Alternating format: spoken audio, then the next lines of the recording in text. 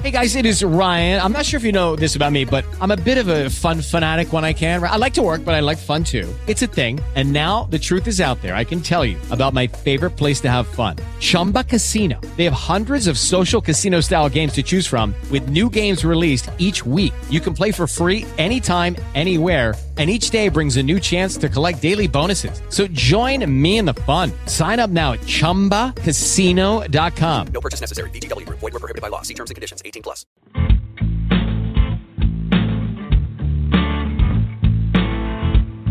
I own it. I did that. Not proud, but that was me. And when I face it, I take back a little dignity. Not looking for excuses. I just want to be free from the power weakness had on me. Free, free, free, free, free.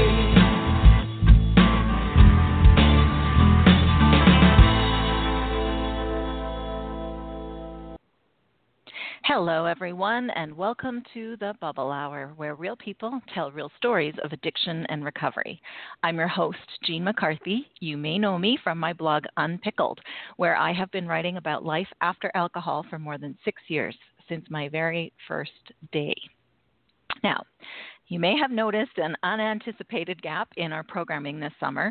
I wasn't planning to take a month off, but sadly, very sadly, my father-in-law passed away. And once again, I found myself needing to just hunker down and look after myself and the people that I love until I could find the energy to turn outwards again.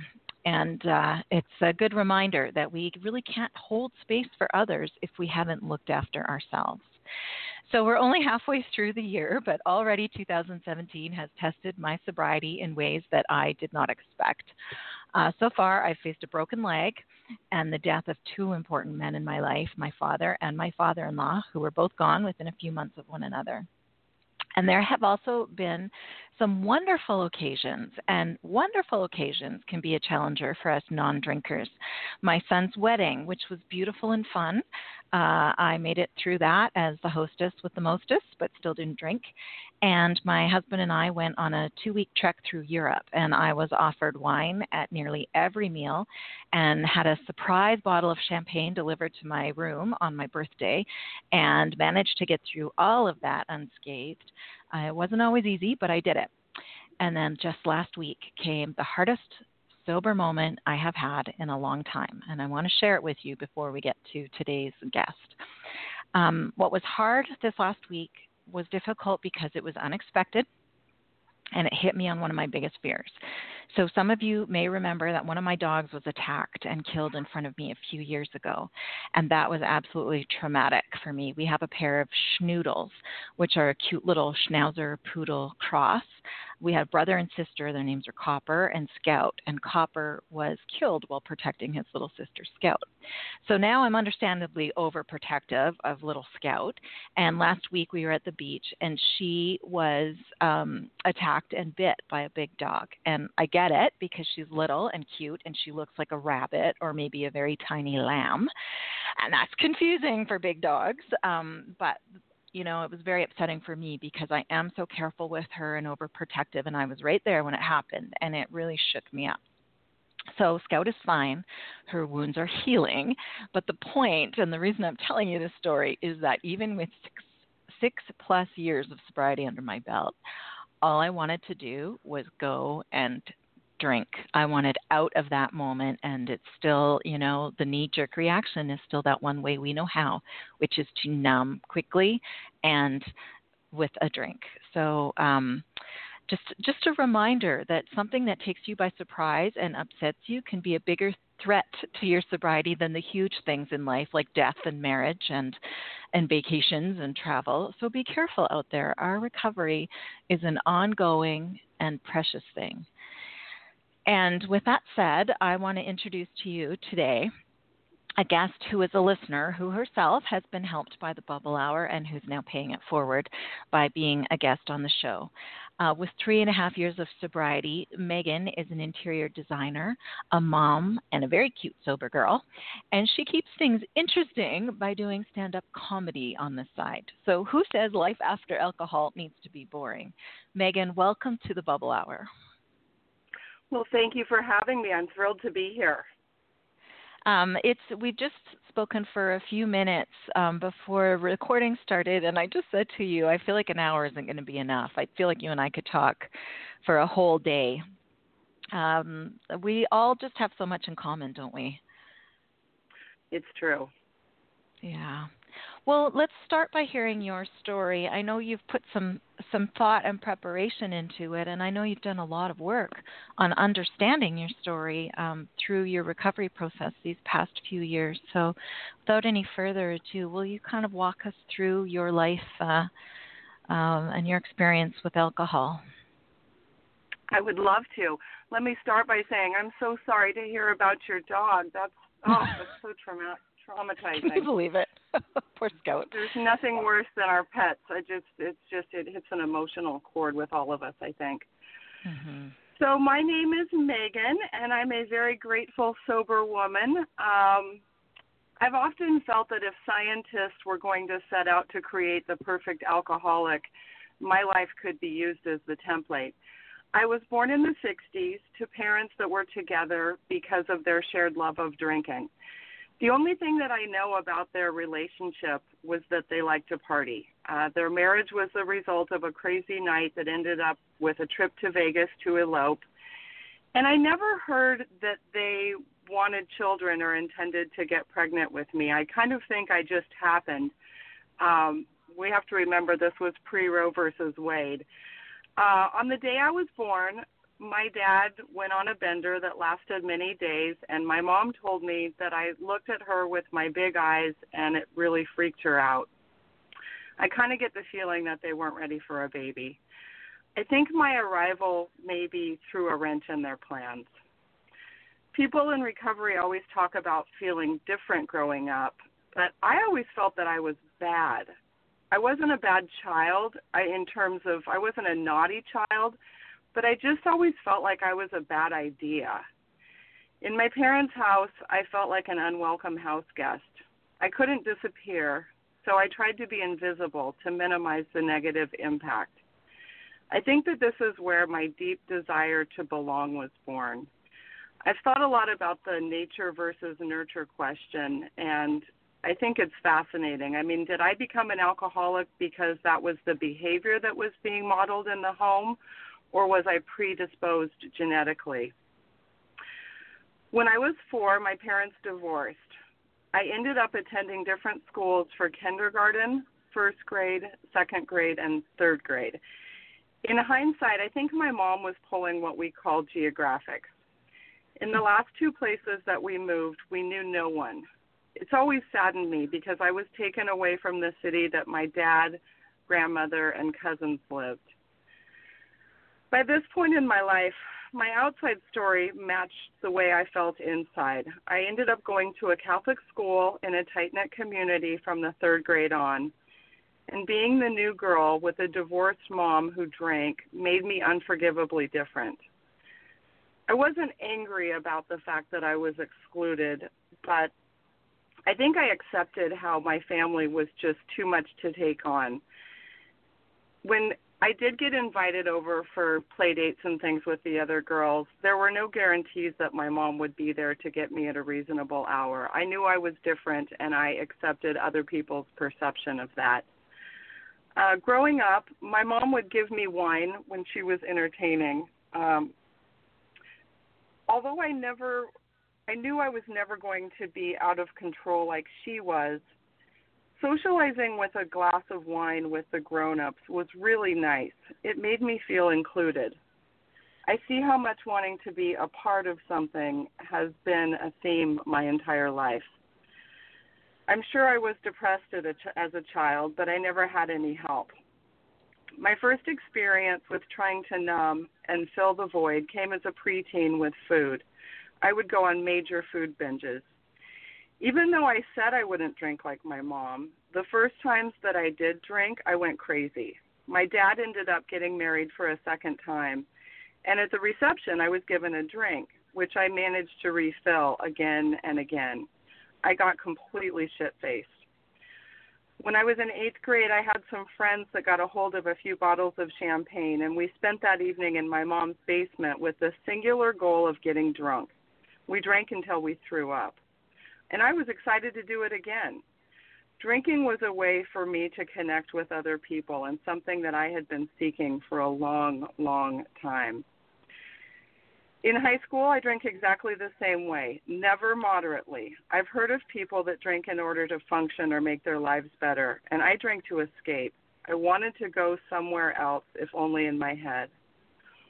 Boys and their attention became very important to me. When a pretty girl doesn't get the love and consideration she needs at home, she always has options. I looked for love in all the wrong places, and I didn't have any confidence whatsoever. I was kind of like a dry sponge seeking water droplets. I got a chance to see the Psychedelic Furs, the band, in Seattle last week, and when they played the song Pretty in Pink, I cried because that's just my story. I found ways to stand out, but by being a fun party girl that was pretty, but inside I felt completely worthless. Well, fast forward a few years, and just as my parents had, I married a man that was seeking a party doll for a wife. I was 21 when I met my first and only husband. He was perfect because I could drink a lot with him. He held it better together than I could, so he could take care of me. And best of all, he got me out of my mom's house where I was living. He was the ultimate enabler. I felt like I was home finally. I belonged to someone.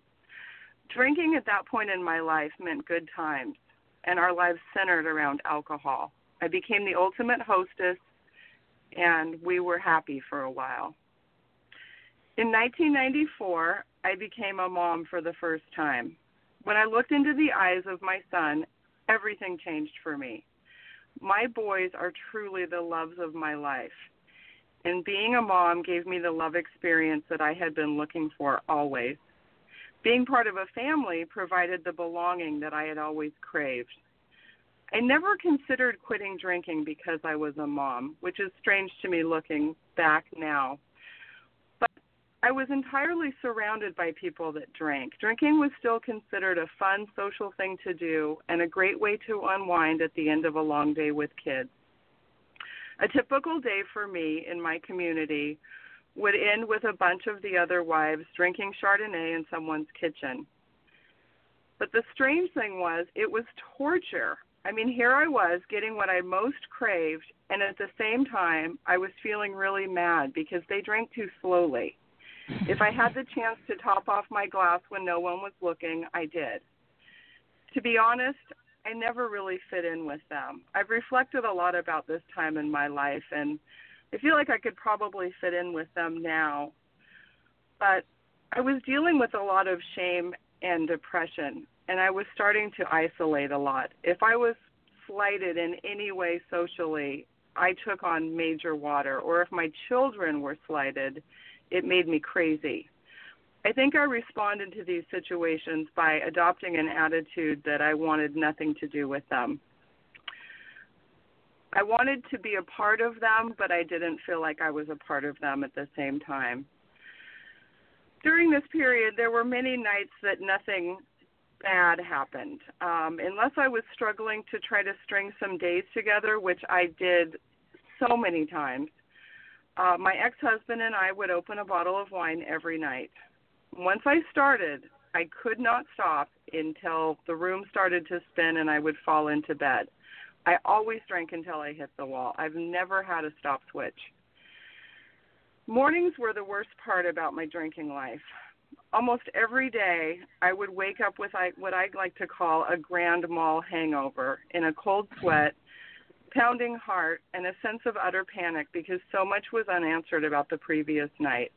Where were my clothes? Where was my car? Who had I texted or emailed? Where were my kids? I'd go down to the kitchen with an awful impression and not much detail, trying to gauge by my husband's attitude how bad it had been and what I needed to do in terms of damage control. All too often, my drinking outpaced my parenting responsibilities. My ex was left to pick up the slack.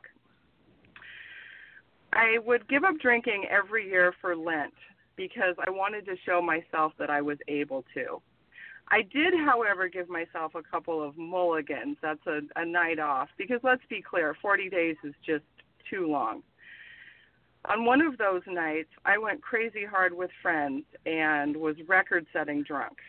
The next morning, my alarm went off at 6 a.m. because it was time to get the kids up for school. I walked across the room into the bathroom and lost consciousness. I fell forward and cut my head open pretty severely. At the hospital, they said that this event had nothing to do with the previous night's drinking. I don't believe that at all. I'm truly amazed that no one ever confronted me with the truth. There's no way that people I came into contact with couldn't tell by my bloodshot eyes and the way I smelled exactly what was happening. I think as a society, we just are in complete denial about how dangerous alcohol can be. I recall going to Mom's Weekend the first year my son was in college, and I got so drunk that I could barely walk. At the end of the evening, I got behind the wheel of my car because driving seemed easier than walking. I started to drive and had no idea how to get back to the place I was staying. I saw a police officer across an intersection a half block away and realized the danger I was facing. I pulled my car over and slept in a parking lot. I'm not sure, looking back on my drinking history, that I ever enjoyed the feeling of being drunk. I would feel like I was losing control almost immediately. But I drank because I wanted to go away in my head. I was not comfortable in my own skin, and drinking provided an escape and some relief from that. I worked really hard at this point in my life to find the kinds of people that drank as much as I did. I even had the nerve to say that they were everybody, as in everybody drinks a lot. I know now that this was my sick view of the world that I had created. But you know you're in trouble when even the major league partiers start to shun you. This happened to me because I had become a liability. I was isolating more and more at this point, and I'm not sure if it's because they were avoiding me or the other way around. But I was extremely lonely. It's funny because I was married and I was surrounded by people, but I felt so lonely. My son once described a girl as having drank away her sparkle, and I think at this point I had drank away my sparkle. I honestly cannot recall how I made the decision to walk into a meeting on 2/22/14. That's kind of a miracle to me in its own right. I was depressed and on antidepressants that I was washing down with wine. I had never suffered any awful consequences. I always felt like I was kind of junior varsity compared to real alcoholics with their jail time and DUIs. But what I do know is that I was dying inside, and I did know that my problem was alcohol. My life was on a downward path. What I know now is that if, when you start drinking, you can't stop, then you're an alcoholic, and you qualify for this club. My last night of drinking was like so many others. I was hosting a pre-dance dinner for one of my boys and decided with complete and total conviction that I was not going to drink. One of the moms asked what I would have, and I said a glass of white wine. It was that easy. I think that my therapist suggested I take a look at my drinking, but no one else ever encouraged me to stop. Most of the people I knew drank just like me. My family are all drinkers, and I've always laughed that if they did an intervention, they'd serve wine and cheese at it. I'm sure I must have stunk and that people could see how bad I was. I'm amazed now when I'm around people that are drinking heavily because I can see it from 10 feet away. I think I've heard the term sober curious on your show, and I think that would definitely describe how I was at that point. I was really watching with a great deal of interest shows like Celebrity Rehab and reading Stephanie Taylor Wilder's blogs, and I think I was just looking for some kind of a crack of hope, and I felt like the women who were doing this thing and living their lives successfully could provide that. But I really do think that it's a miracle that I found my way to this. I think what makes my story different than other people's story is that the typical script goes like this. You have an alcoholic, you have an intervention, they go to rehab, and everyone lives happily ever after.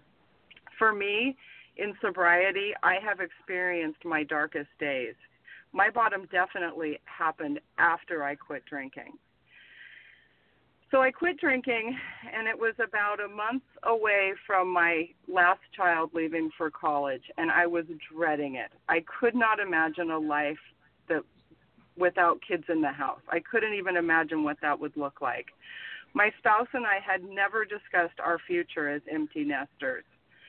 What we had shared for so long was drinking wine together at the end of the day and being co-parents to our two wonderful sons.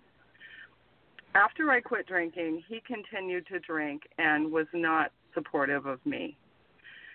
I think my drinking family saw the changes that I was making as an unforgivable act of rebellion. It was like I had joined a cult. I had absolutely no support. My marriage of 24 years ended when I became involved with a man in the program that began pursuing me when I had 3 weeks of sobriety and my husband found out. My husband wanted to work on our marriage, but the truth was that it had been over for me for many years. I accept the role that I play in that.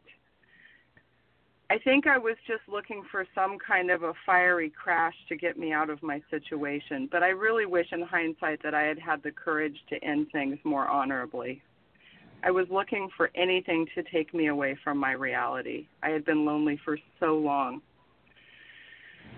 After my husband and I broke up, my family completely blackballed me.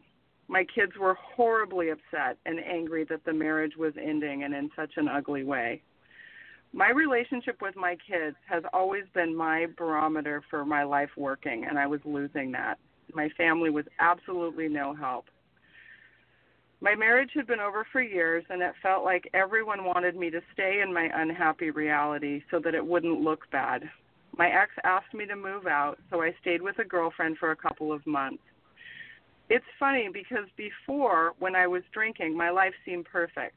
I had the perfect marriage, house, kids, and life, but I was dying inside, and I knew it completely. In committing to change, I had to lose everything. I gave up everything, and what I got was a sense of inner peace and joy like never before.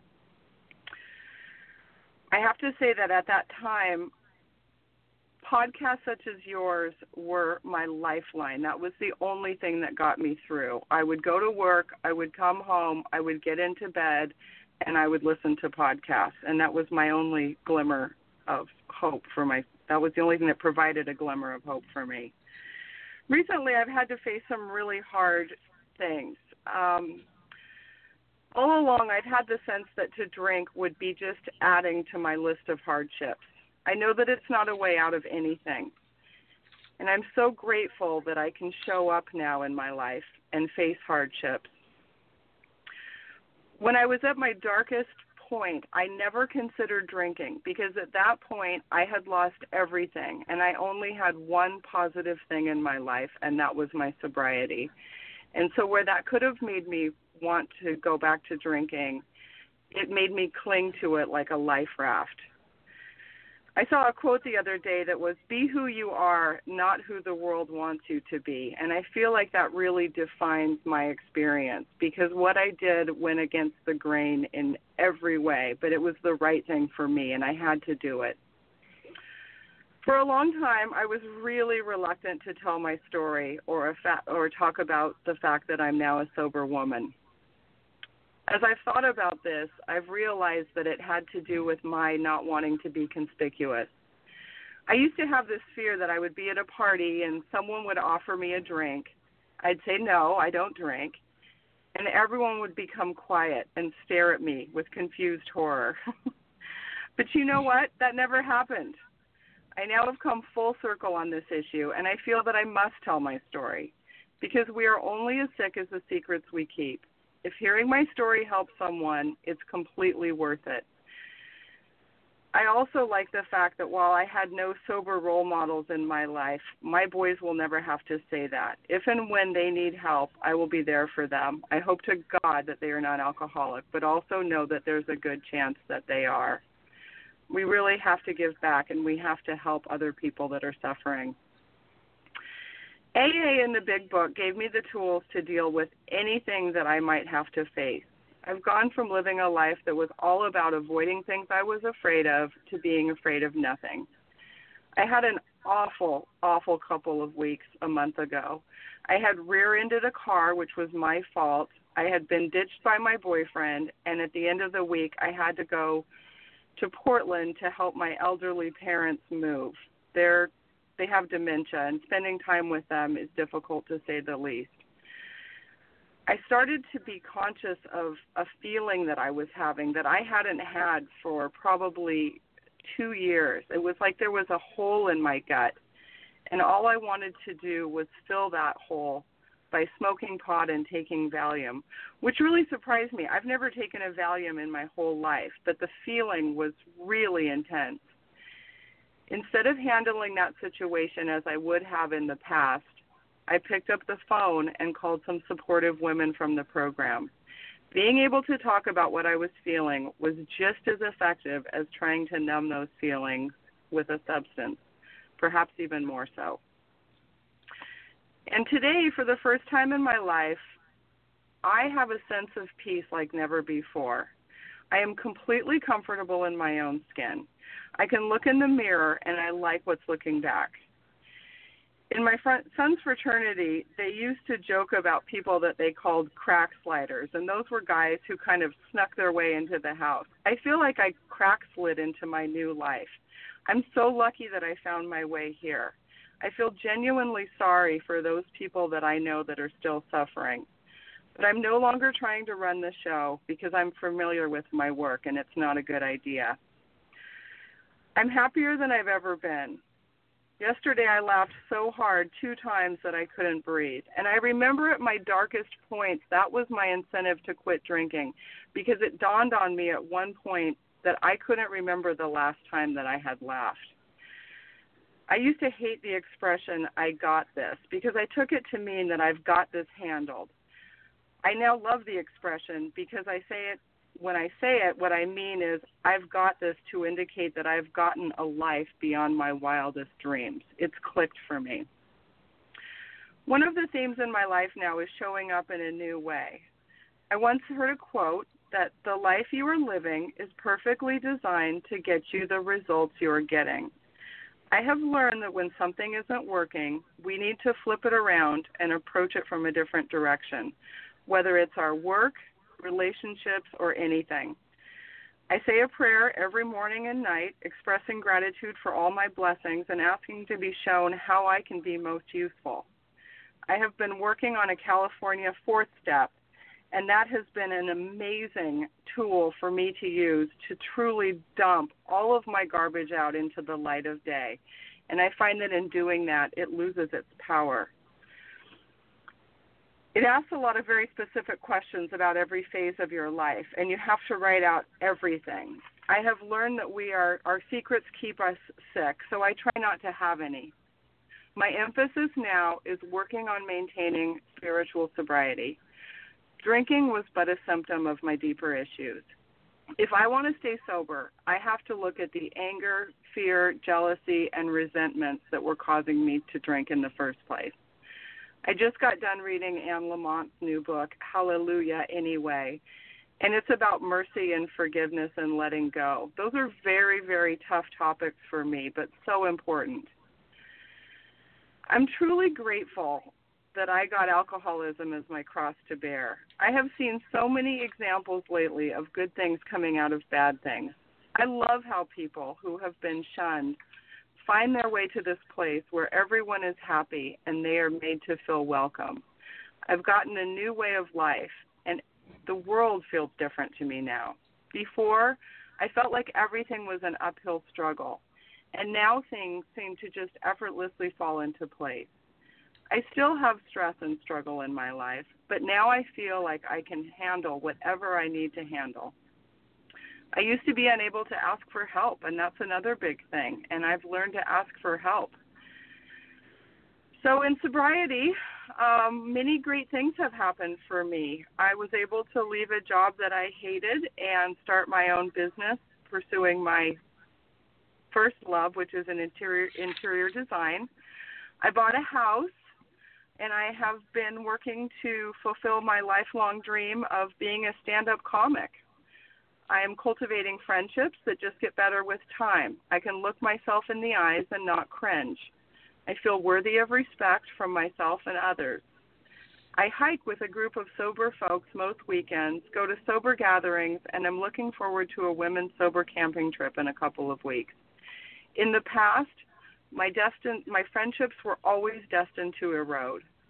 My sons are back in my life, and I have a healthy relationship with my ex-husband. My life that was formerly guided by fear is now full of hope. I've been doing a lot of self-care in the form of gardening. I've actually been in my garden so much recently that I feel like I should tell my neighbors that I'm a teacher because I'm home a lot. Seeing my aging parents go through what they have in recent months has been nothing short of traumatizing. But I'm so grateful that I'm able to show up and be a good daughter. Really good things can happen from awful experiences. I've learned how strong I am and that I can handle anything that comes my way. I am confident in a way that I have never been, which is good when you are 50 and dealing with the reality of dating. I'm afraid of nothing. I kind of lost everything I had when I was newly sober, and I'm better for it. And that's my story. Wow, Meaghan, thank you. That was not only powerful, but shared so well. So 2 pages of questions for you. Are you ready? Go. Absolutely. Where to start? I'm going to go backwards through my questions. One of the last things I wrote down, just as you were talking about your parents and the fact that they are both dealing with dementia or delirium, do you believe that their dementia is alcohol related? Absolutely. Absolutely. I was Googling late-stage alcoholism recently, and almost to the letter, they have every symptom of that. And that actually helps to keep me sober because I look at them, and that's a really good reminder of where I don't want to go. Yeah. That's a huge motivating factor for me as well. I didn't have that experience with my parents. My dad had some dementia as a result of his Parkinson's, but when I first quit, I was starting to really make a lot of mistakes, probably because I was exhausted from the drinking balance I was trying to strike in my life, and I was scared that it was early dementia. And now, health and wellness, especially, I just turned 50, and especially as we go into these sort of like menopause years where our hormones go through our like second adolescence, being alcohol-free has so many health benefits, doesn't it? Absolutely. Absolutely. I found a picture the other day that was taken when I was 40, and I looked awful. I'm going to keep it and keep it somewhere nearby so that I can look at it often. But my eyes were bloodshot. My face was bloated. I feel so much better physically at 50 as a non-drinker than I did at 40 as a drinker. Yeah, me too. That is hugely motivating. You mentioned a California fourth step. So we have a lot of listeners that aren't involved in a 12-step program and don't know the different steps. So can you explain what a 12th step is and then how a California 12th step would differ? I've never heard that term before. So when you do your fourth step as part of the 12th, as part of working the 12 steps, it's really just about doing an in-depth inventory of yourself. And I think that we have a tendency to bury some things deep in the attic of our brain because maybe they're just too painful to look at. But I think that those things that we're holding on to are causing us harm. The California fourth step, it goes by some other name, but if you Google California fourth step, it will come up. And it's probably an 8-page list of single-spaced questions that goes through your childhood, adolescence, and adulthood and makes you really look at everything that has made you you. And they tell you to get out a legal pad and a pen and start writing. And there's something really powerful about writing things down that enable you to really get them out. Okay, I'll find that, and I'll post a link on our Facebook page for the Bubble Hour, so that our listeners can take a look at that.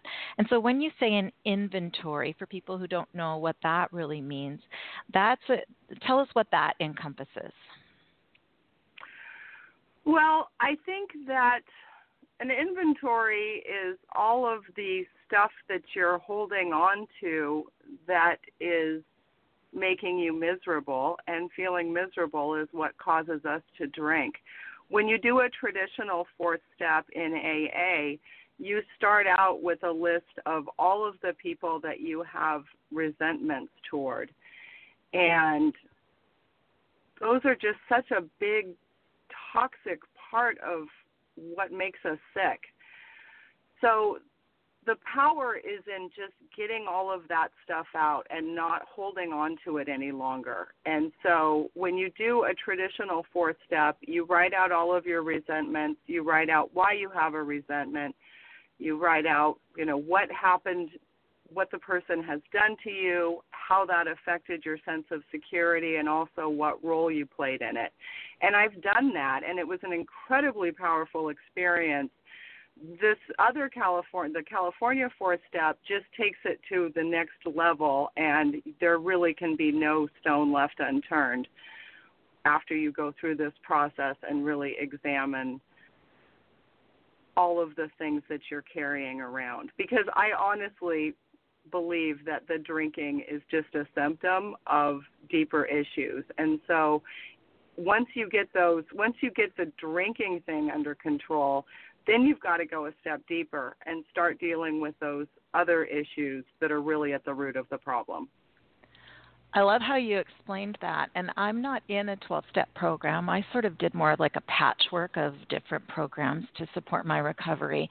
But I did hear about fourth step. I mean, I looked at the 12 steps and examined why do they do that? Why does that help? What's the purpose of that? And I really thought that my understanding of fourth step, and because my understanding of AA came from, my name is Earl. Mm-hmm. So I thought it was like a list that you put in your pocket and carried around of all the people who you had to go and apologize to, sort of thing. And that's sort of part of it, but it's not all of it. Anyway, doing that process really was enlightening for me. So even, listeners, if you're not in a 12-step program, look at those steps and consider doing that fourth step for your own information. It really is an eye-opener as to what some of the truths that you accept, some of the things that we accept as being true, irritate us, and that deserve a second examination. So just for example, one of the things that you talked about early on, Meaghan, was that you were sort of an unwelcome person in your parents' home, or that you were a bad idea. And so that's something that you could sort of just varnish your whole life with as being a truth that you never really question because you don't really know you think it. But when you do something like a fourth step, those ideas start to come to light, and you get to ask yourself, is that really true? In my case, it was like, does having a messy house really make you a terrible person? Where did I learn that? Oh, I learned that from listening to the women talk when I was a kid, to my grandmas and my aunties, and who they criticized maybe, or what they criticized. And I put so much pressure on myself to look perfect and be perfect and have a perfect house, and somehow thought that my worth and even my safety was wrapped up in that. So all of these, it's like a fourth step helps you unpick the hairball, right? It helps you like pull it all apart and find things that you didn't know were hurting you, that you could challenge whether or not they're even true. Yeah. Okay. And I'm not pushing AA or any program on anyone. I think that any way that anyone can find their way to some peace through sobriety, if it works, whatever works for people is exactly what they should be doing. But I think across the board, there are typically underlying feelings that are prompting us to want to drink and to numb. And so I think it's important for anybody doing any kind of a program to look at what the underlying causes are.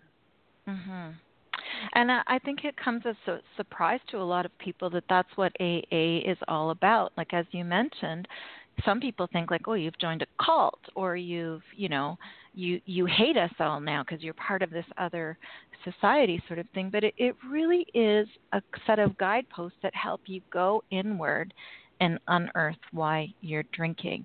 And I want to ask you what you would say to, I get lots of messages from people that are drawn to my blog and this podcast because they really want to try to get sober without AA. And that's okay. I think that comes from the idea that like AA is like the last door. Like you're really bad if you have to go to AA. And I try to dispel that myth. It's a tool. It's a great tool, and it works for a lot of people. And one of the great things that it does is it gives you an instant community. And if you're going to try to recover, if you're going to embrace this lifestyle, you are going to need support. And a lot of people don't have it at home. And I mean, if you're drinking secretly, then how the heck do people know you even need support? But if you walk into a meeting, it's there and it's instant, and there's a framework that you can plug into. And so I just want to know, like, as someone who has gone to meetings, and some people think that the fact that AA is anonymous, or, you know, there's a tradition of anonymity and of sort of not talking about what you hear there, but that doesn't mean you can't talk about it at all. It means you don't talk about who else is there and what their stories are. So I wonder if you could just maybe share a little bit, like, what do you say to someone who is scared to go to a meeting? How would you encourage them to check it out and try it? So that's a great question, and you've hit on a lot of really good points. I think that it's human nature for us to want to draw a line in the sand, and they are different, you know. And so there's a stigma about being a real alcoholic that has to go to AA. I know that kept me from seeking sobriety for many, many years, because I would draw a line in the sand and I would say, well, I've never been to jail. I don't have a DUI. My children haven't been taken away from me. I must not be like them. And I think that that's just a device that we use as human beings to make ourselves feel safe. It's an us versus them thing. I have heard people say that, and just to complete that last thought, what I've learned is that if when you start drinking, you can't stop, you're one of us. It doesn't matter if it's 10 drinks one time or 2 drinks. It really has nothing to do with the pacing or even the outcome. If physically you can't stop when you start, you're probably an alcoholic.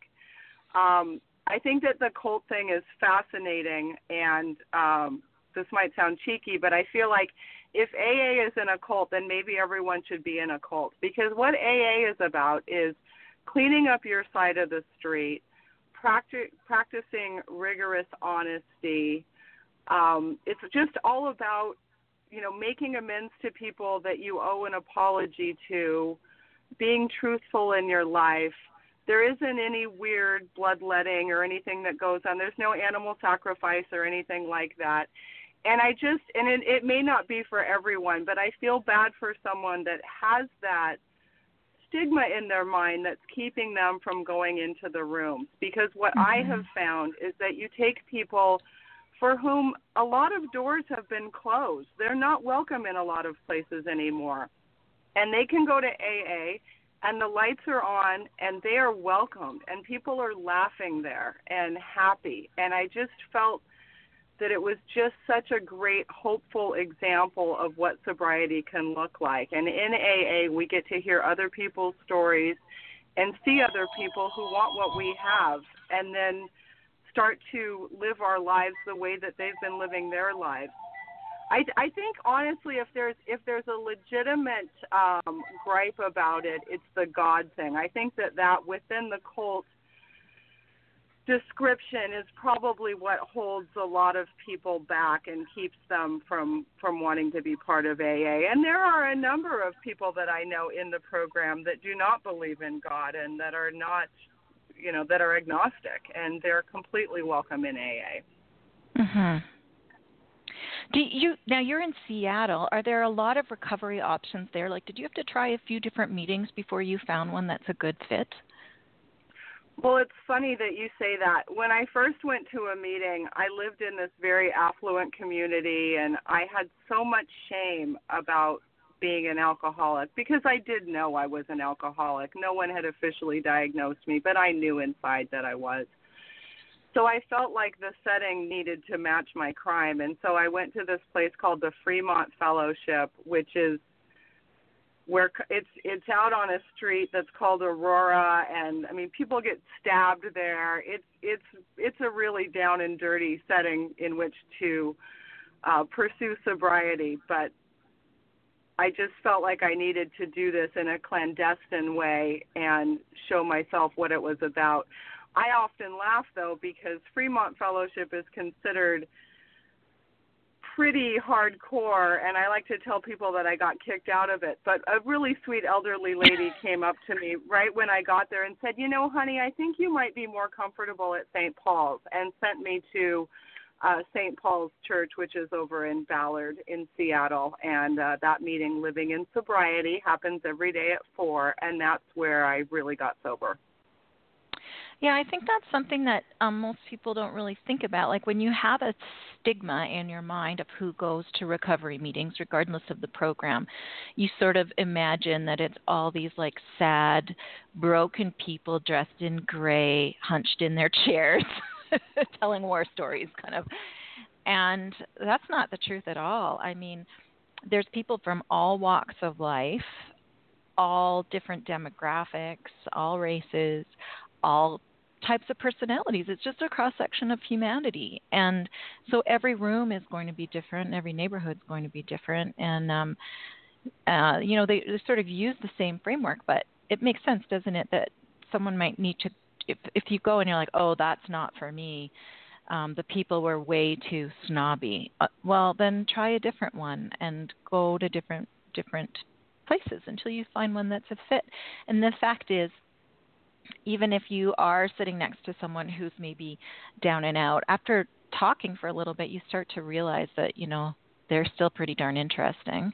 And I'm just amazed that I was just at a recovery conference in New York this spring, the She Recovers conference. And I mean, there's just so many just everyday people. It's just everyday people that just have that in common, and it really breaks up. It's so true.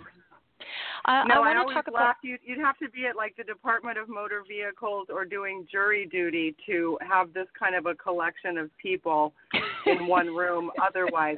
But I will say I have heard more laughing in meetings than I ever heard at a bar. And it's interesting, and it shows you sometimes you're sitting next to someone who's a doctor but who's lost everything because of their drinking. So it really shows you how high and how low we can go because of this disease.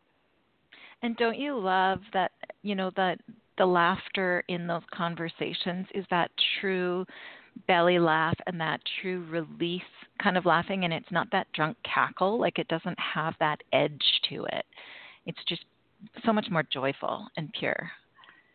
No, it's real laughter, and it comes from relating. And oftentimes what people are sharing is just a horrifying story, but we can all relate to it, and we can all laugh about it now. It's very powerful. Let's shift gears and talk a little bit about your bottom that came after sobriety. And I want to thank you, first of all, for your honesty and your candor in discussing that. Talking about infidelity is something that is really hard for people to do because it's not just their story. When we're talking about our sobriety, it's just our story usually. But for someone who has been affected by infidelity on any level, there's at least one, if not two or three other people involved in terms of, spouse, kids, the other person, their family. And it makes it really hard to talk about. However, I have learned in the course of all the people that I've communicated with that it is a very common thread that people either deal with it before they got sober, and it can be, some people act out the codependence piece that you talk about, wanting to be liked, wanting to fit in. That really sets up a lot of women in particular, but men as well, for being vulnerable to attention from the opposite sex and taking them to places they don't want to be in order to get their drug of choice, which can be approval and attention and love. For some people, the infidelity happens because they're drunk and they don't remember. For some, they've been cheated on and they drink to numb the pain. And here you are talking about another form of it, which is that it came in sobriety, but the vulnerability, that very precious, vulnerable time, that cracking open of new sobriety left you vulnerable to that part of your needs and your life. And as you say, you were in a marriage that was unhappy, and that's something that we don't consider, is that can be a time where we really need to guard ourselves and guard our hearts and watch for that. So I just want to open that discussion a little bit with you, and thank you for talking about it. And I wonder what you've learned about yourself since then, looking back on it. Do you think you were sort of playing whack-a-mole and sort of transferring the pleasure reward circuitry of alcohol to male attention, or what was going on there, do you think?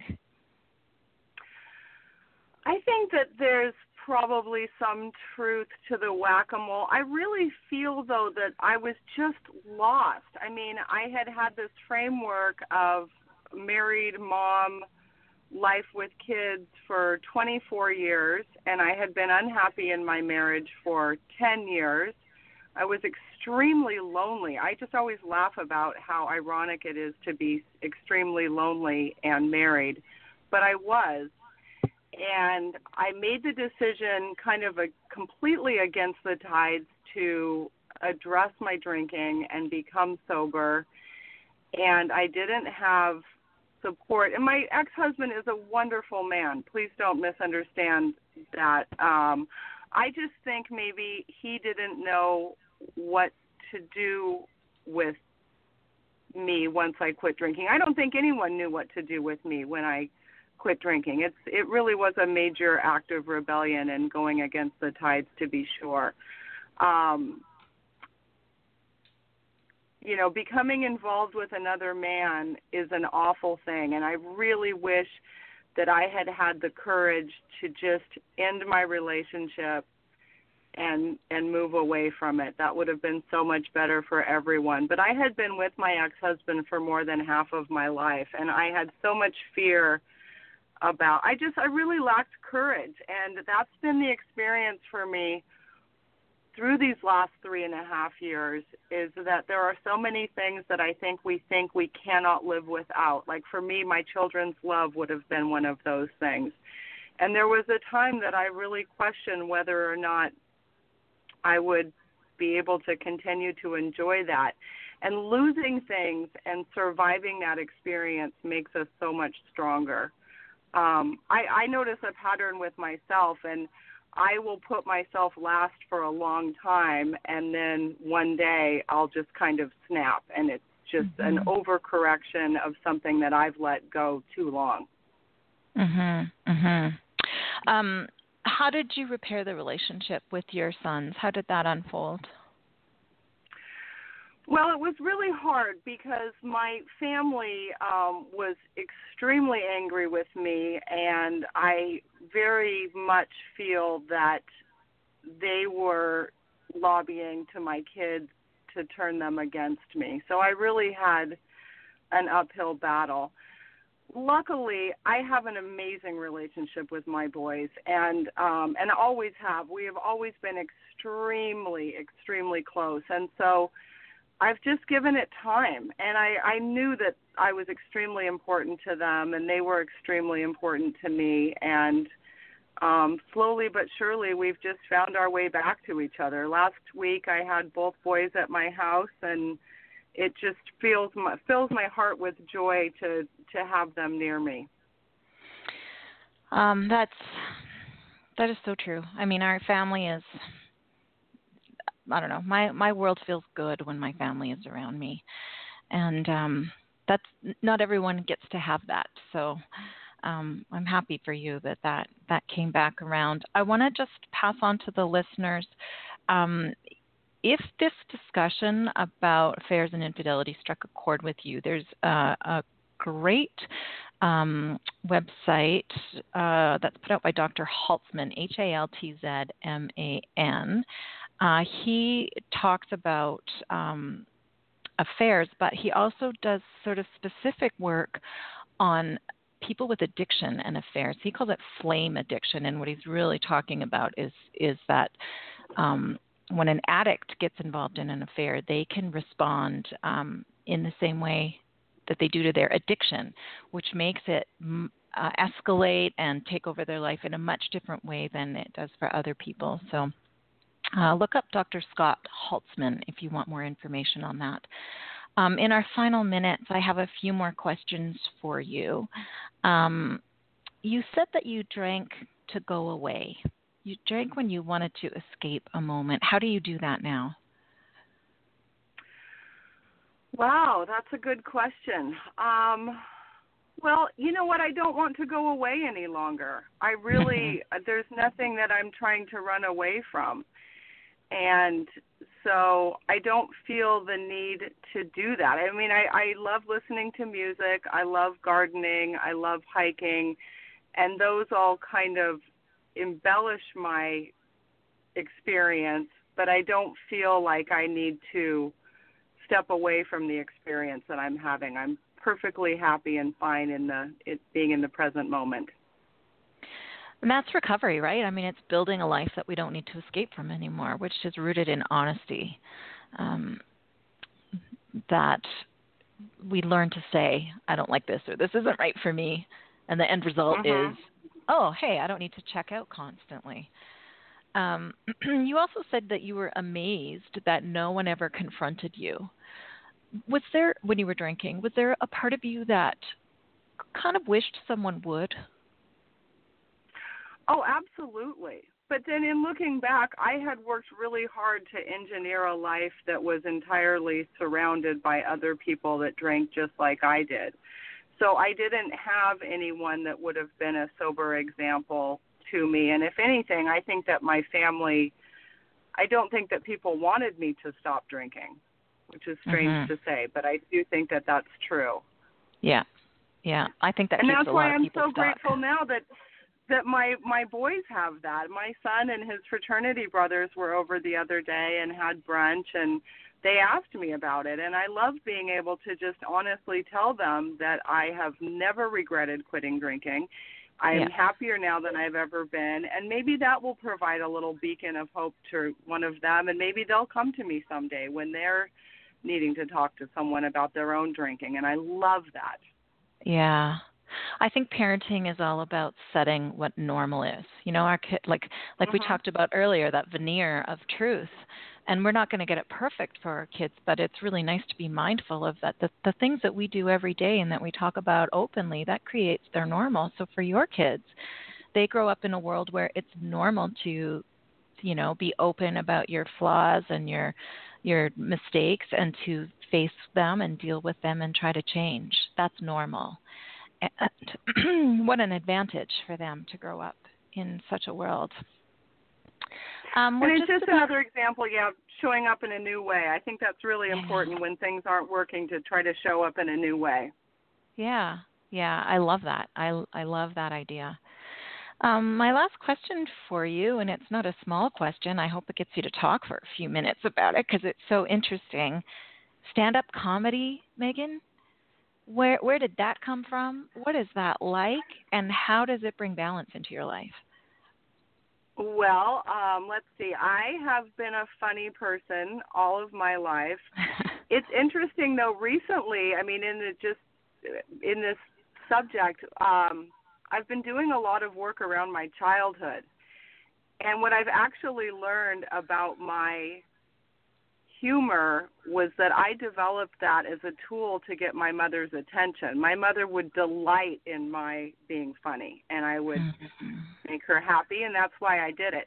So I really, for a while, was feeling like I don't know if I want to be funny. It really kind of made me upset about the history of my humor. But actually, I'm working on a set, and I'm going to talk about that very thing and say, you know, they say you can get a woman to do anything you want if you can make her laugh, and I needed a ride to school, so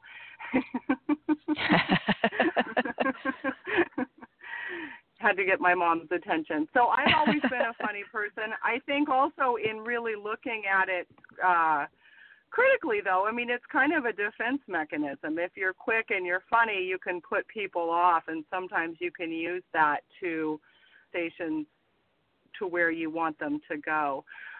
But anyhow, once I was sober and had a clear head, I was able to, I now see this as a gift, and it refers to what I talked about earlier, that quite often really good things come out of bad things, and this is a perfect illustration of that point.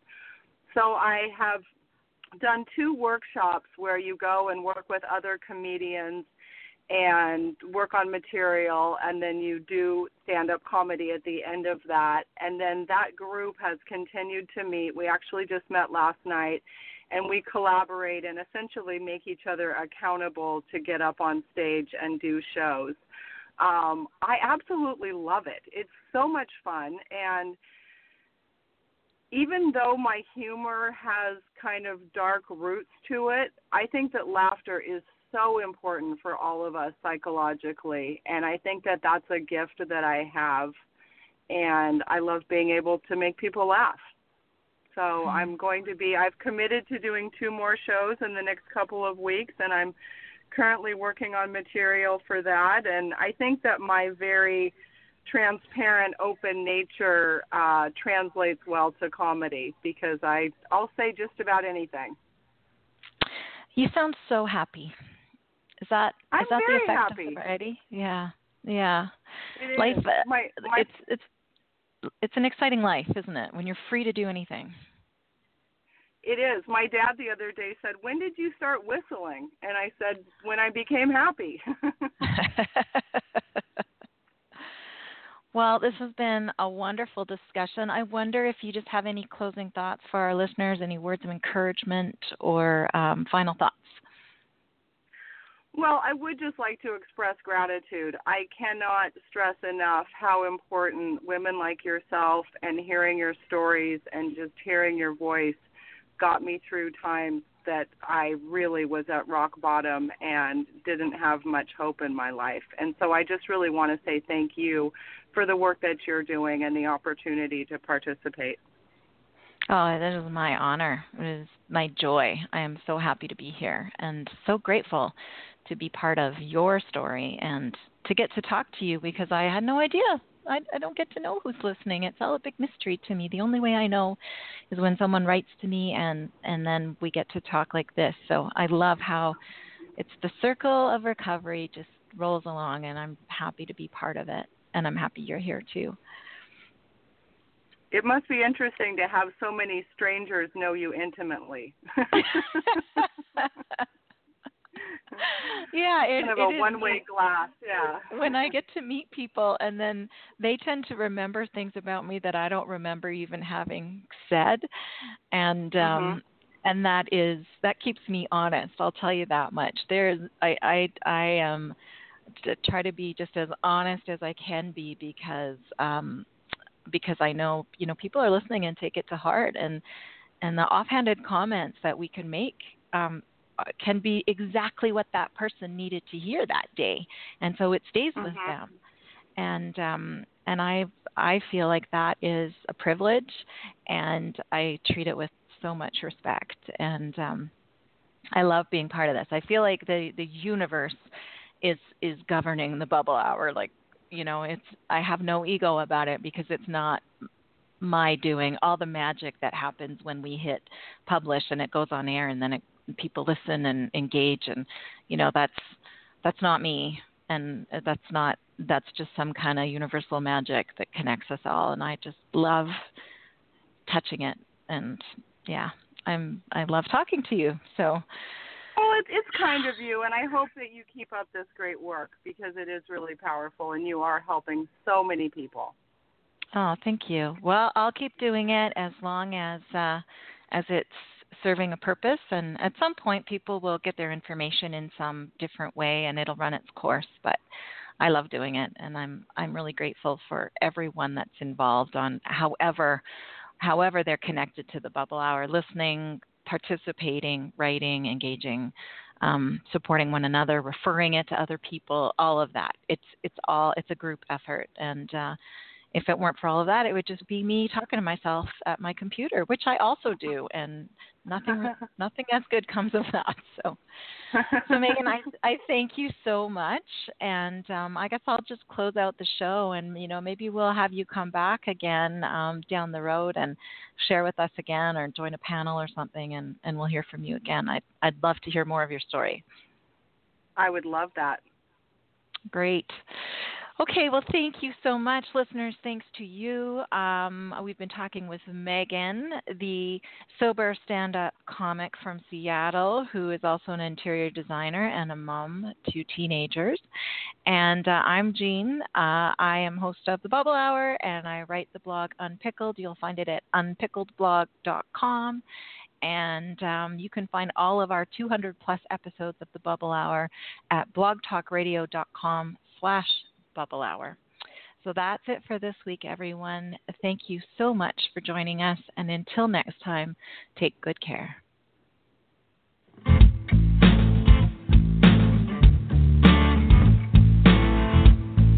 own it, I did that, not proud, but that was me. And when I face it, I take back a little dignity, not looking for excuses. I just want to be free from the power weakness had on me.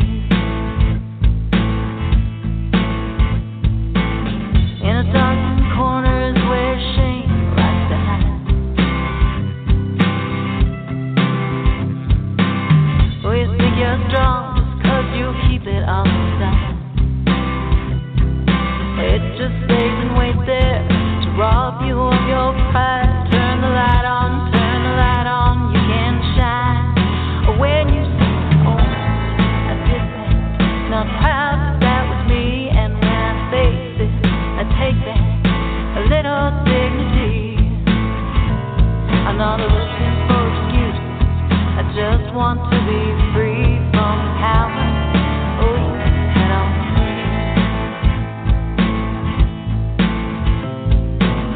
You don't have to shout it out on Main Street to be clear.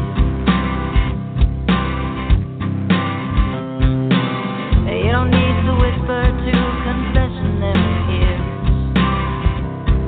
The person you should talk to is looking at you in the mirror, and the one who matters most can always hear when you say, oh, I did that, not proud, but that was me. And when I say it, I take back a little dignity.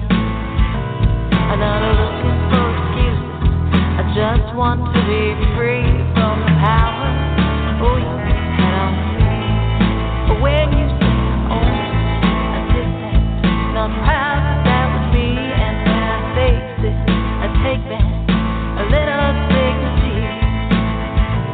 I'm not looking for excuses, I just want to be free from the power you had on me.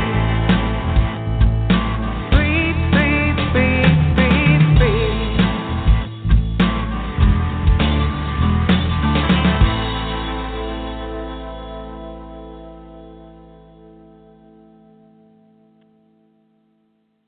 Lucky Land Casino, asking people, what's the weirdest place you've gotten lucky? Lucky? In line at the deli, I guess? Aha, in my dentist's office. More than once, actually. Do I have to say? Yes, you do. In the car before my kids' PTA meeting. Really? Yes. Excuse me, what's the weirdest place you've gotten lucky? I never win and tell. Well, there you have it. You can get lucky anywhere, playing at LuckyLandSlots.com. Play for free right now. Are you feeling lucky? No purchase necessary. Void where prohibited by law. 18+. Terms and conditions apply. See website for details.